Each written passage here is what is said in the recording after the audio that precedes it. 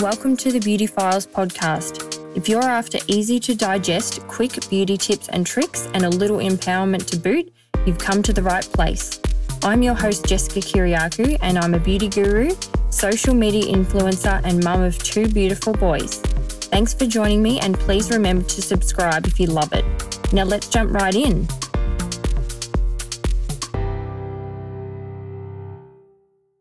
Hello and welcome to my very first episode of the Beauty Files. I'm so happy to have you joining me.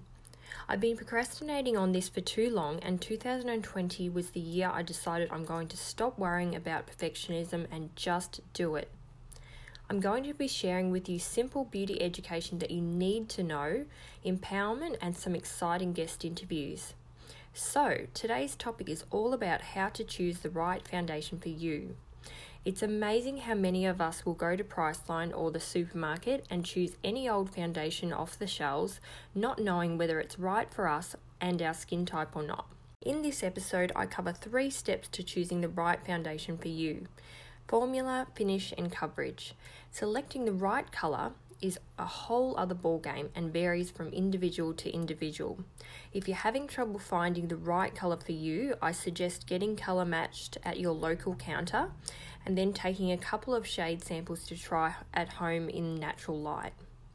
So let's get into it. Foundation is exactly what it says, the base on which we build our entire makeup look.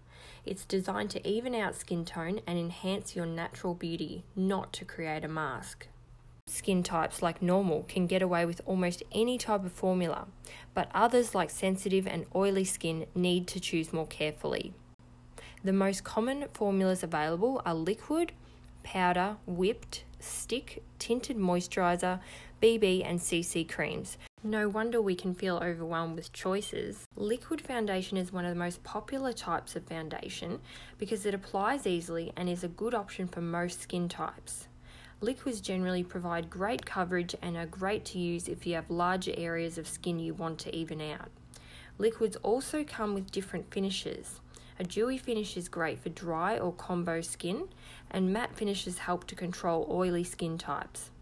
Normal skin tends to get away with rocking most finishes, so if that's you, consider yourself lucky. Powder foundations are also widely used because they're convenient and easy to apply. They usually come in a handy compact case, which makes it perfect for reapplying on the go.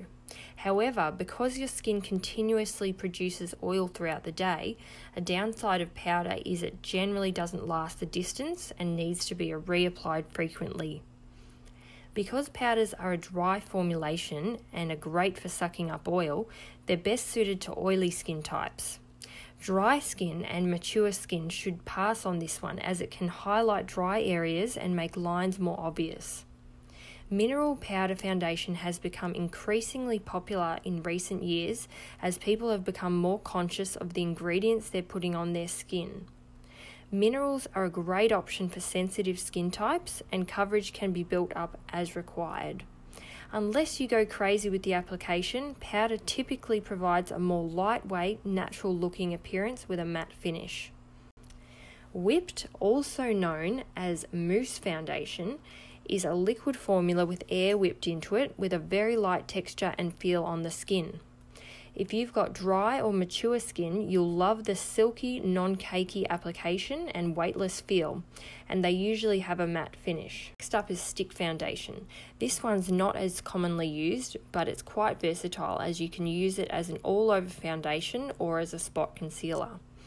It can simply be applied down the T-zone and then blended out with the tool of your choice. My preference is clean fingertips as the warmth of them helps it melt seamlessly into your skin. A solid stick, it has brilliant pigment and coverage, but be careful not to overdo it. Stick foundation can appear flaky or cakey on dry skin, so it's best suited to normal or combo skin. I like to put tinted moisturiser, BB and CC creams into the same category. Once upon a time, you could grab a humble tinted moisturiser from your local store without any confusion. But in recent years, BB and CC have taken the spotlight. But what on earth do they stand for, you ask? And what's the difference? BB stands for Blemish Balm and CC stands for Colour Corrector. But essentially, when you take away all the marketing hype, these products are just tinted skincare.